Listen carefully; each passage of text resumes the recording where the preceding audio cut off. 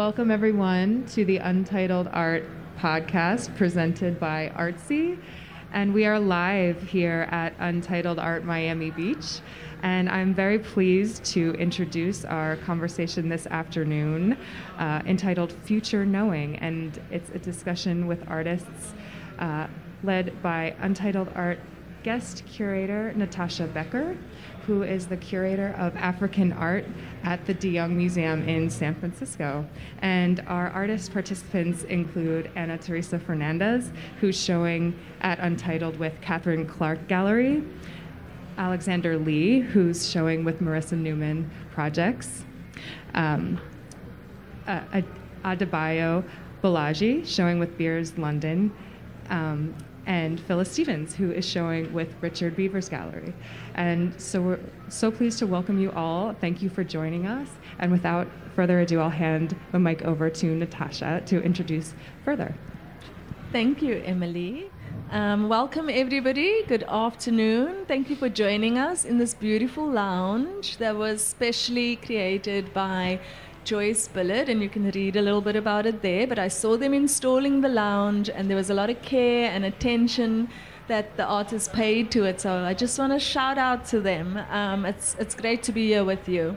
It's my absolute pleasure to be here today and to be having the first conversation with some of the artists at the fair. We'll also be talking tomorrow to some curators at the fair at 5 p.m. and again on Friday to some of the galleries here. So please come back or tune in again at 5 p.m. So I'm going to start by introducing Phyllis Stevens again, who's seated on my right here. And it's a real honor to share the stage with her because she's quite a legend, having been a quilt maker and an image maker for about 30 years or so, over 30 years. And, you know, she's had an extraordinary career, is represented in museums nationally across the United States. And, you know, we are honored to see your work here at the fair with Richard Beavers, a beautiful presentation. And, you know, Phyllis was born in Connecticut and raised in Georgia. Do I have that right? Georgia and then Connecticut? And, you know, has this incredible connection to the craft of sewing and, you know, the kinds of intergenerational passing down of knowledge and support and encouragement by her mother and her paternal aunt who taught you how to sew, and grandmother. So there's just this, you know, you embody this rich kind of intergenerational cultural history, and then of course her work is highly symbolic of the kinds of stories that come out of the African American experience. So we're really thrilled to have you. Thank you for being here. I know it's been a very busy art week for all our artists who have been very active in participating. So we really appreciate you spending time with us today. And then I'd like to introduce on my left Adebayo Bolaji, who's showing with, as Emily said, with Beers London. Now, he has quite a story because you'll see in the booth documentation of his work, the shipment still being stuck somewhere in the netherworld of shipping. But despite that, the gallery and Adebayo have really rose to the occasion, been engaging with people at the booth and, you know, sharing his work. So we feel your pain, but we also applaud your resilience and your inventiveness in putting together such a beautiful documentation of your work. Adebayo is an interdisciplinary artist who has a very interesting background as someone who trained as a lawyer, has been in theater, trained as an actor, and is also a writer and a poet. And all of this informs his work. Born in London, lives in England, and, you know, it's his first show here in the US, right? First showing of your work here. Yeah, I mean, last year it was on as well, and I was meant to be shown in New York, but COVID got in the way. So, we look forward to seeing lots more of you here as well. And then next to Adebayo is a long-term friend, Alexander Lee, who I got to meet in New York City many years ago. And Alex, as we call him, is an American born in California, but of French and Polynesian heritage, and he lives between Tahiti, where he was raised, and New York right now. And over the years, I've seen Alex work explore that heritage and that intersection between these two cultures and histories. And he has a project at artwork at Marissa Newman Projects, where I also saw a few years ago, I think it was 2018, an installation that Alex did at the gallery that was completely immersive, but really spoke to the imagery of nature and of mythology to conjure up new stories about I guess I would say the French Polynesian diasporic experience, which is interesting resonances with African diaspora experiences too, actually. And then joining us on the far end is our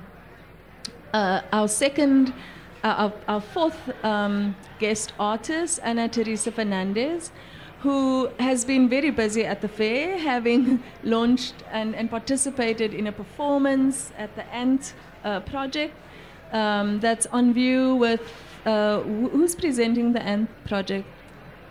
The other artists, Ron Rael and Arlene Correa Valencia. Okay, and your projects also... Truth Form. True Form. Yes. Okay, sorry about that. And which booth is that? C16. C16. And then right here, close to us at Catherine Clark Gallery, you'll see a photograph and a video installation of Ana Teresa's work as well. And that's work that I'm more familiar with, which I saw recently in San Francisco.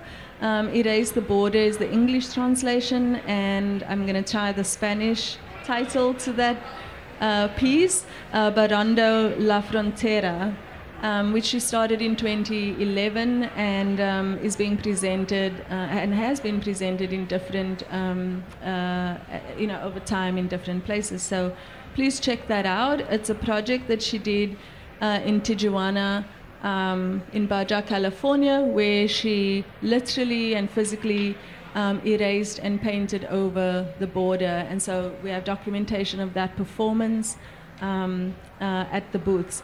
So an amazing, stellar, exciting and interesting panel here of artists. And I'm going to ask just 3 questions really, because we only have an hour and we really want to hear from everybody. And my first question is really just for the artists to tell us a little bit more about their work at Untitled. Because although you have many projects between you and you've had many exhibitions over time, but what can people, what are people seeing when they walk into Richard Beavers? What are people experiencing, when they walk into Marissa Newman? This is new work that you are showing at the fair. So if each of you can just, in a few sentences, tell us a bit about the work that's here and that people can experience here. Would you like to start, Phyllis? Okay. The work here is from a series called Jungle Love. And as I was exploring that, I decided to reach out to some people who I thought had these amazing, fantastic love relationships. And I was struck by the comments they made, that what love was to them.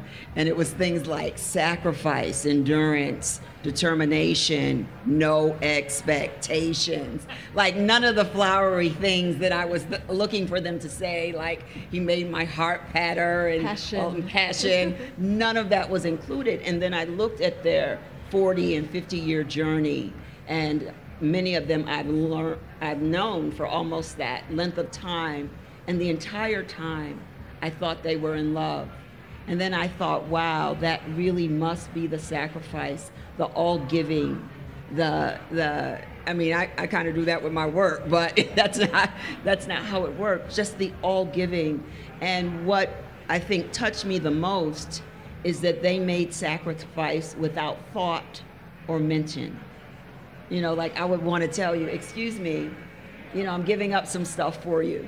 So I was so blown away, and the only thing that I could compare it to was like a mother's love and how I love my nephews and things like that. But as they really talked about the passion of their relationship, it all determined, it was like that. And then one of my girlfriends said something that I'll never forget. She says, love is all about the quick bounce back and amnesia. She's, you know, and she said, if you get those two down, where you're not lingering in these hardships and the confusion and the tough times long, and then you're able to have that amnesia, girl, that's jungle love. And I was like, okay, I got it. So when I started working on these, I wanted to use various images that I thought where one of the pieces in Richard's booth is called We Got This. You know, and I get that a lot from the people who love me, because I'm constantly saying, well, I hope I can do this. You got this. And guess what? I believe them. And when someone loves you and tells you, you got this, you actually get it because you believe what they're saying. The next one there was, you know, comfort zone. It's just that feeling of being comfortable with the people that you love. Just that feeling of being at peace with the people that you really, really love. So that one was, I know what that is. I know when you're with your family, you're cracking up, laughing. Every cover is unveiled in real love. You get to see, again, the jungle. You get to see the bare, the raw, the uncovered. And that's what I was trying to portray in this particular series. Not that dressed up storybook love that I fantasize about, but the real. And I imagine that the real, unfortunately, is hard and work. I wanted it to be flowery, like, you know, Doris Day, when I come home every day, we're dancing and twirling and whatever. But I found that it's real and it's work. But here's what I know, that the people that I talk to who put in 30, 40, 50 years, they all agree, it was the easiest job in the long run, and nothing was more worth it than what they put in for their real jungle love. Thank you. And, you know... Amen. Yeah.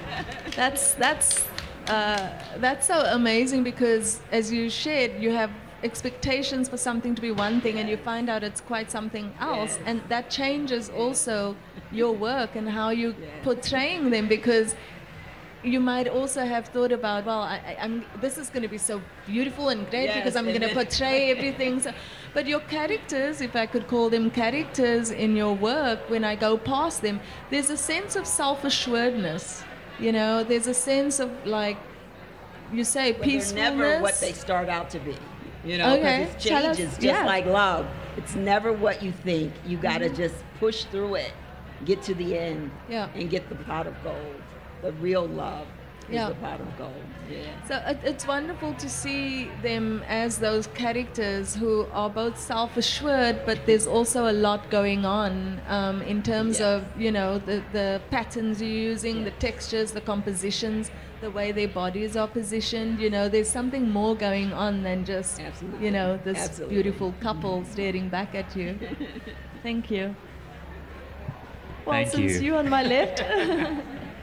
No, it's really inspiring, and I love what you said about comfortability, about the reality of things being like we have a kind of reality of things being pretty and beautiful, but actually in real life it's a different experience.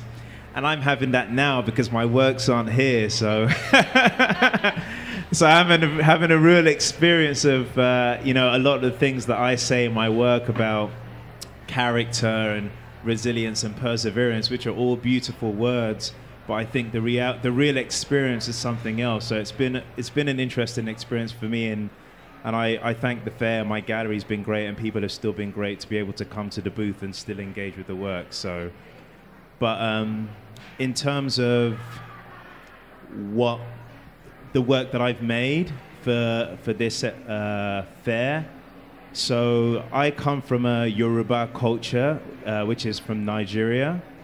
And in the Nigerian Yoruba culture, we love proverbs a lot. It's very proverbial. So I grew up in a family, whenever my mum and my father were teaching me something, they would always say these proverbs. And as a kid, I rolled my eyes at them because I thought, here come the proverbs again. But there's such deep lessons because in a proverb is never ending. You can always come back to the story and find something new to learn. And a proverb, like a poem, offers different elements where every individual can come to something and find a lesson that relates to their personal experience. And so I'm just going to choose one of my paintings to kind of tie up what I feel the narrative of all the paintings are, if you will. And the one that the gallery has displayed on a postcard is a painting called Follow the Yellow Brick Road, which we all know is from the line of The Wizard of Oz. And as a kid, it's one of my favorite stories because it's such a beautiful, simplistic phrase about following the yellow brick road and about this girl who dreams about running away from home and then ends up in a different world. And the answer to her problems has always been with her. As we all know the story, like she's always had the shoes on her foot. And then she gets to the end. He's holding the card right there. And she gets to the end and the good witch tells her that, well, the answer's always been with you, but all throughout the journey, she meets the Scarecrow, the Tin Man, and the Lion. Now, these three people have not been essentially the answer to her problem, but they have been things that have guided her along the way. And I came into art in a very interesting way. As Natasha said, I've got a legal background, I've got a theatre background, film and poetry, but they were never the thing. They were always things that were drawing me closer to what is the full expression of my artistry now, which is painting, which for me is a total expression of what I feel. So I guess in my work, I'm always showing figures that are right bang in the center because I'm asking everybody to look at ourselves and not run away from who we are and to actually find the thing that connects you to your full expression. So by me sort of addressing my own pain or my own problem, I'm allowing or hopefully empowering the individual to face their own and walk into their own full expression as well. So they're all proverbs, they're all proverbial, they're all kind of parables, but they're parables that allow you to address and question yourself. Does that make sense? Yeah. Absolutely, yeah. Thank you. Alex, would you like to go next? I have two people to jump off from. So actually, I really respond to both of what your work, not having seen it, but just the way you talk about it, because I feel like, yeah, sometimes we look at things and they look one way, and we forget that there's the iceberg underneath the water on one hand, and also in that same sense, I feel like proverb are the same thing, right? It's like an encapsulated sentence of, or something through which we have to decipher something else. And so I'm showing paintings and a sculpture at Marissa Newman project, but the one piece that I really feel could be interesting to talk about is a new body of work of sculptures that I'm doing with found material from Harlem, where I live in New York. And I've come from different backgrounds, and the idea of finding things on the street and using them or recycling them has always been part of my practice, and also just way of thinking as a nomadic person. And the idea of trying to encapsulate all of what's going on in the world right now after COVID, environment, our racial, I don't want to say issues, but racism. Just, issues. Racism. Well, yeah. And how do we go about sort of like putting everything back as a whole into either an object that embodies that and can be joyful and not just, we're still like killing ourselves over or sacrificing over this. And so I was able to combine through these found objects. So I found a chair that I've sanded down so that it's sort of back to the wood. And I found this piece of wood that there was a construction site, and they were just throwing, wood beams away that they've taken down from the buildings. And I made this Polynesian totem out of it. And so the different issues are obviously around the totem. What do we celebrate in a sculpture or not? And what do we celebrate with penis-like, verge-like sculpture? And maybe 20 years later decide it's the wrong person to celebrate, for example. And so these ideas of, how can we make a sculpture that's totemic, that from which people respond to, but that also celebrates at the same time to be non-binary. So not just being a phallic object or a vulva, but can be both. So the sculpture is actually sort of elongated and goes, is phallic-like, but it actually has holes in it, and orifices, maybe is what I should refer to them as. And it's colored. And it's not just one color, it's also multiply colored.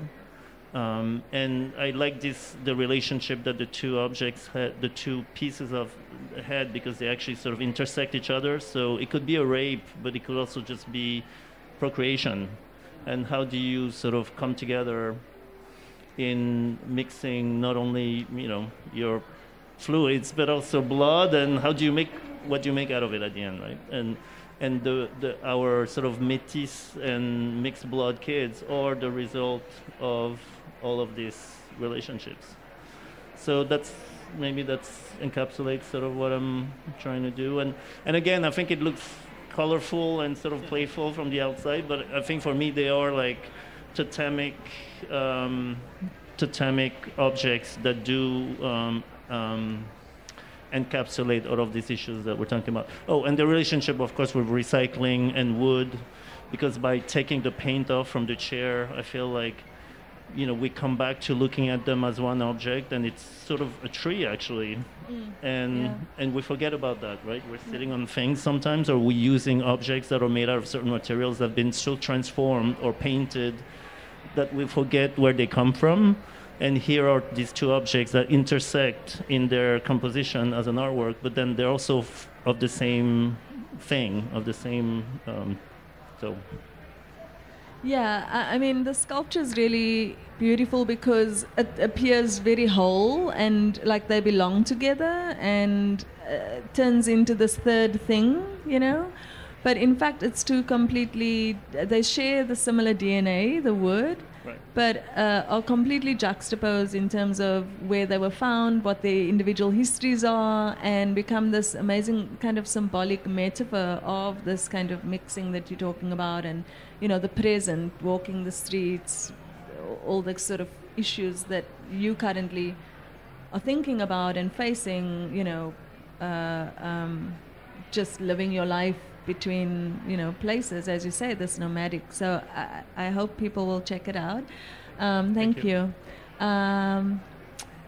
So would you like to tell us, Ana Teresa, about your work? And you have work that is spread in 2 locations at the fair. I'll address one. That's right by? Yeah, which is Borrando la Frontera, which is erasing the border. And I think that the common thread has been like resilience and love between us. And I think having grown up in Tampico, Tamaulipas in Mexico, one of the things that I think about so much is this agility to transcend the given, where you're constantly working with materials and objects where they're born with one purpose and we repurpose it to create some sort of alternative purpose and use. And so having grown up with this vernacular imagery, architecture, usage, I think that insistence that we can transcend and create like multiple uses. I think that when we were imposed with this border wall for us, especially that's so much more present in Mexico than it is for the United States. In Tijuana, everyone that converges there publicly on the beach in playas, it's like the one main beach. So these things, which are train tracks that actually got turned from horizontal to vertically placed onto the beach, which train tracks now look like prison bars. And so for me, my first role as a citizen observing, okay, these are train tracks that the original birth was to create a sense of journey, freedom, exploration, all of a sudden got verticalized to do the exact opposite of what they were birthed to do. And so for me, as an agent of change, I was like, okay, what can I use as my weapon to redress this thing, which has been such an imposition. And in 2011, when Obama actually closed the ability for people to come and touch across the border, where families would come and having spent 30 years apart, where they were finally able to touch, hug, squeeze each other across these train tracks, they said no more. And that was when I was like, okay, what is it that I can do as an artist? And for me, it was like, let's redress their intent. And so I decided to pull the sky back down and paint a spacing of it sky blue. And so I showed up one morning. I told my mom the idea of what I wanted to do. And she's like, Gordita, let's do it. Let's go, like, fly down from San Francisco. We'll do it at 7 a.m. on Saturday. So we drove down to the border at 7 a.m. after having gone through like 100 swashes at the Home Depot. It was like $250 worth of Martha Stewart paint, which she was in prison at the time. So I was like, do it yourself. You can paint yourself out of prison, Martha. And we started painting it sky blue, and the Border Patrol attempted to arrest me after 10 minutes. I was up on the ladder, and they were like, get down from the ladder, señorita, because I was wearing my tango dress. They didn't know how to engage with me, as well as stilettos. And so at the end, that little snippet of señorita allowed me to convince them through having a conversation about the concept, where I could see that one of the policemen was like, oh, I get you. I see what you're doing. And they allowed me to continue 5 hours later. I think one of my favorite moments was hearing a runner like screaming out of the top of his lungs, I get it! I get it! And it was like, I came down from the ladder and I was like, can I help you, sir? He's like, I thought the wall was coming down. I've been coming to run and touch the border wall every day for the last 20 years, and I have never experienced this place without a wall between the two countries. And for the first moment, you allowed me to think of what this place would look like without this impediment. And I think that for me is the note I want to hit, is that to transcend of what we're imposed with and to think of alternatives of what we can create of those public spaces. We can have these spaces without borders, without impediments, without hatred. But one has to imagine it first. Someone has to imagine it first, right? And I think the power of your work is that it actually imagines it already not there. And we see that, well, it wouldn't be such a big deal, you know, right? And so I think that's the power of harnessing that imagination and creating something which we hadn't seen or might not exist in the world before. And so for me, I want to connect that back to what you were saying earlier about, taking on the role of being an agent of change as an artist and participating in, what it is you do want to see as a citizen, as an artist, etc. And I think that is also a common thread between all your work, because there is, there is a kind of harnessing of your own agency as artists to put something in the world that wasn't there before. And by doing so, for us to begin to see that that is how, things either could be or sometimes are in different places, but comparatively, but also that it opens up a whole new space for questions, for thinking, as well as for just valorizing and valuing and, bringing forth like this joy that you were talking about, and beauty, and those ideals and concepts too. So maybe if, anyone can feel free to just jump in and respond to that, actually. Respond, I think the great thing about art is that we are using, you are using notes and you're using colors that and materials that we are already familiar with. So you're not really suggesting anything new to an individual, in the sense that if you see the color red, you've seen the color red before. Or if you see blue, or like a poet will use words that we use every day, what the poet is doing is composing the words in a different order to allow you to consider a new idea. So what you're cleverly doing is meeting people psychologically where they are at and giving them an access point to consider a new way of thinking. So if you just come to someone and say, you should think like this, and you don't know what that person's been through, everyone's got resistance. But when someone sees something that they've seen before, but that you're using it in a different way, what you're doing is you're touching a memory, a nostalgia of theirs, so they can kind of stop and pause and say, that's a really interesting thing, and now you've got them and now you're engaging. And so I think the beautiful thing about art is that you're not necessarily showing something that we've seen like you've never seen intrinsically before. What you're doing is using things that people have already a relationship with, but you're getting them to think about it in a new way. So like what you did, for example, it's not like no one's ever seen paint before or no one's ever been that, but by your act of composing it in that way, it allowed people to say, actually, what do I think about having borders? What do I think about separation? So I think that's why art is powerful in that way. And Phyllis, I mean, your work in particular, you've produced, so many portraits of different series are dealing with women, families, individuals, communities. I mean, do you feel that over the last few decades that you feel your work has really put something out there that wasn't there before and created created a legacy, a cultural legacy also for the subjects and the characters that you are working with and you are engaged in, that you've amplified these stories and made present and made visible the experiences of African American in the United States, that bringing in also, I mean, I like the hybridity in your work as well. I think the fabrics and the textures and there's such a historicalness to your work, but that is also so fresh and alive and present and contemporary today, And you've been doing this for decades, and I'm just curious to hear your, looking back, where you are now, what are, as I look back, I think that what I started off to do in the beginning, I'm still doing now, to make us remember our humanness, our family, our love, and our similarities. Although the cultures are different, we still have sisters and brothers and mothers and fathers, and the ground and the base is the same.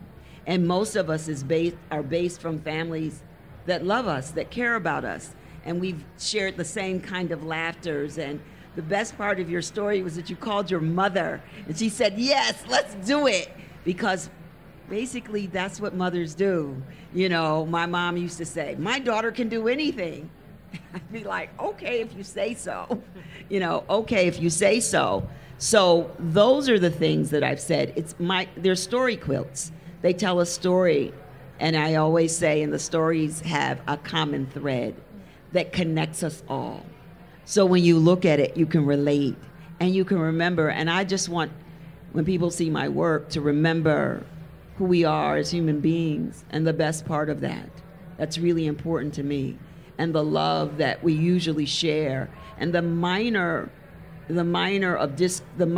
of discord, but in the general bigness of greatness and love and freedom and all of the things that we're working toward. Yeah, and I agree with you that your work is all so different, and you're responding to very different kinds of situations and moments in time. But I do think, again, the commonality is this very strong humanist and, political and sort of enactment of your own agency within the world as well, because we often think that the word artist means that you're not a human and a sort of citizen and that you pay taxes and, you know, have kids and, you know, right? Like that it's this reified position, but in fact, you know, enacting your agency every day in all these ways. And so I think that's very strong, you know, that heritage, that race, that gender, that location, all of these things have value, you know, and how we negotiate that is important. And so maybe to, you know, extend what you were just ending on in terms of what you want people to take away from your work, maybe you could also just respond to that, you know, in in the best situations, you know, what is it that you hope that people will take away from engaging, asking questions, digging a little bit deeper into your practice, into your work, into, you know, whether it's sculpture, video, in the best possible situations. We all want that, don't we? That people just what's the word in English? Coup de cœur, you know, when you're like looking at someone across the bar and you're like, oh, that person, interesting. And then you get to know or talk to them and all of a sudden it's like, oh, even more interesting. Connection, you know? And hopefully that conversation continues, right, between bodies or, you know, inanimate bodies or physical and live bodies. Right? Yeah, I think one of the again, the common thread, the line between us is also love, you know, and joy and the ability and sacrifice and resilience. I got you. And amnesia. You got this. And I think that not forcing people, I think that there's one of the really interesting things that occurred when I did Borrando la Frontera, which is when I erased this section of it, a lot of the people that lived around there were saying, like, you know, so many people come and they protest, they scream, they write things, but I actually never paid attention and stopped to see it. And by having a chunk of it gone, like I actually stopped and saw it for the first time. And so sometimes it's like when we remove someone or something that we're like, wait, what's missing? You know, and you create an absence. Sometimes that visibility arises within us, that awareness to inculcate that awareness. It's brought up. And I think that that's something that if you let people sometimes come towards something as opposed to enforce it on them, and I think that connection of their memory through color, through something, a thread, an intergenerational feeling will slowly emerge and bring you to and connect you to something. I think that that's the agency within the power of art. I definitely, I think I want to wake people up because you don't know you're sleeping until you wake up. And for me, I was asleep. I mean, art literally slapped me in the face and said, you've been sleeping for years. And I've been walking around with a proverbial limp. Like, you can have a pain and you can have something. I think there's something very human about ignoring things. And we don't like to look at ourselves, and we can think we like to be comfortable. And whether that be comfortable financially, comfortable in a relationship, we just like comfortability, and anything that challenges us, that forces us to come out, we're kind of afraid of. And for me, there was so much beauty that art gave me without sounding corny. I just, kind of want to invite people to see the joy through color that I use, but this kind of unapologetic blackness I use with the figures, this kind of aggressiveness, the way I use the materials, saying that, to go back to what Phyllis said, it's not necessarily pretty, but it's necessary. And sometimes we like to refine things. If you spend time with a child and a child does a painting, it's so instinctive and it's so necessary, it's so in the moment. And then they get intellectual about it, and then they get philosophical, and we come and impose all of these things. But that initial raw expression and talent, I want to bring that back to an individual and wake them up. So when they see the work, they're just reminded that you're not dead. Like, you're alive. And so I kind of want my work to slap you in the face and wake you up. Yeah, well, also given this political moment as well, you know, it's and I mean, I love that you are, you know, very pointed in bringing up that, you know, blackness, you know, this aliveness of being alive, of being a black person in the world, which, you know, whether it's England or the United States, is you know, a complicated matter of walking down the street, etc. And so, of course, none of this is obvious or apparent necessarily in your work, and so there is some digging and some work and then some questions that people do have to ask. And I think of all your work, you have to be curious, you have to want to ask questions and be open to just engaging. And I hope that people at the fair, when they see all this work here, you know, are curious enough to ask those questions and to, you know, allow themselves to be open to new discoveries and ideas and new ways of seeing and being in the world. Because, you know, I think that in all your work, this is so much a part of it, you know, doing it with and for people to really have that conversation and connection and dialogue. So I want to thank you all for your work and for being here and for sharing with us today. Is there anything that I might not have asked but that any of you would like to share? Any thoughts that anyone has about each other, work, the fairs? I would like to say that, yes, you know, it's necessary that we have categories in art. Like, for example, you have abstract art, portraiture, sculpture, and I think categories are really an access point. But essentially, I feel from our discussion that we're really just having a human experience.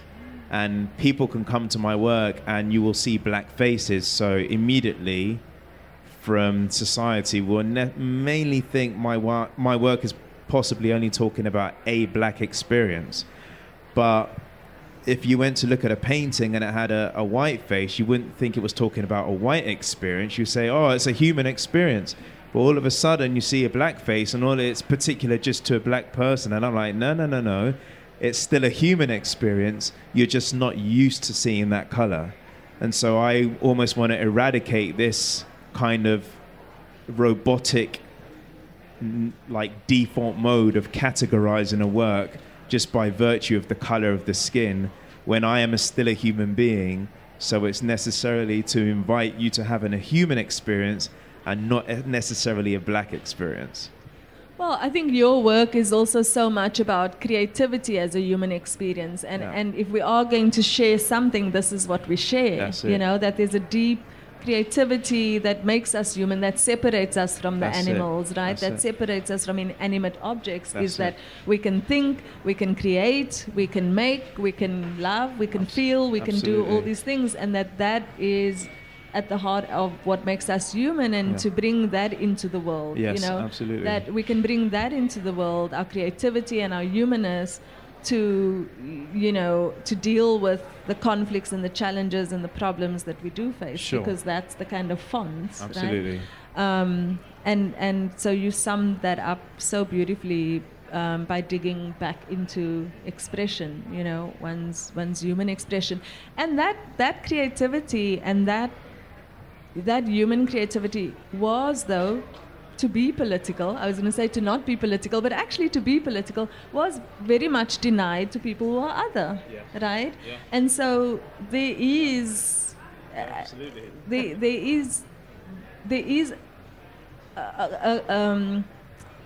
a power to that, to use the it. work that you're doing, to use That is that why as a political. to jump in with that, like, it's not a negation, it's not ignoring it, it's No. almost emphasizing what we're both saying, that this is something you're not used to seeing. Yeah. And so I want to know that But my it- space is just as valid as yours, but And it's that it's also always been human, there. and it's always Yeah. been there. Yeah, If you go to the absolutely. National Portrait Gallery, you walk up and they're showing you paintings from the 19th century, and you see 1, 2, 3, 4 maybe black faces, as if I didn't exist. I was like, actually, I did exist. You're just not seeing my face. So when I paint what I see.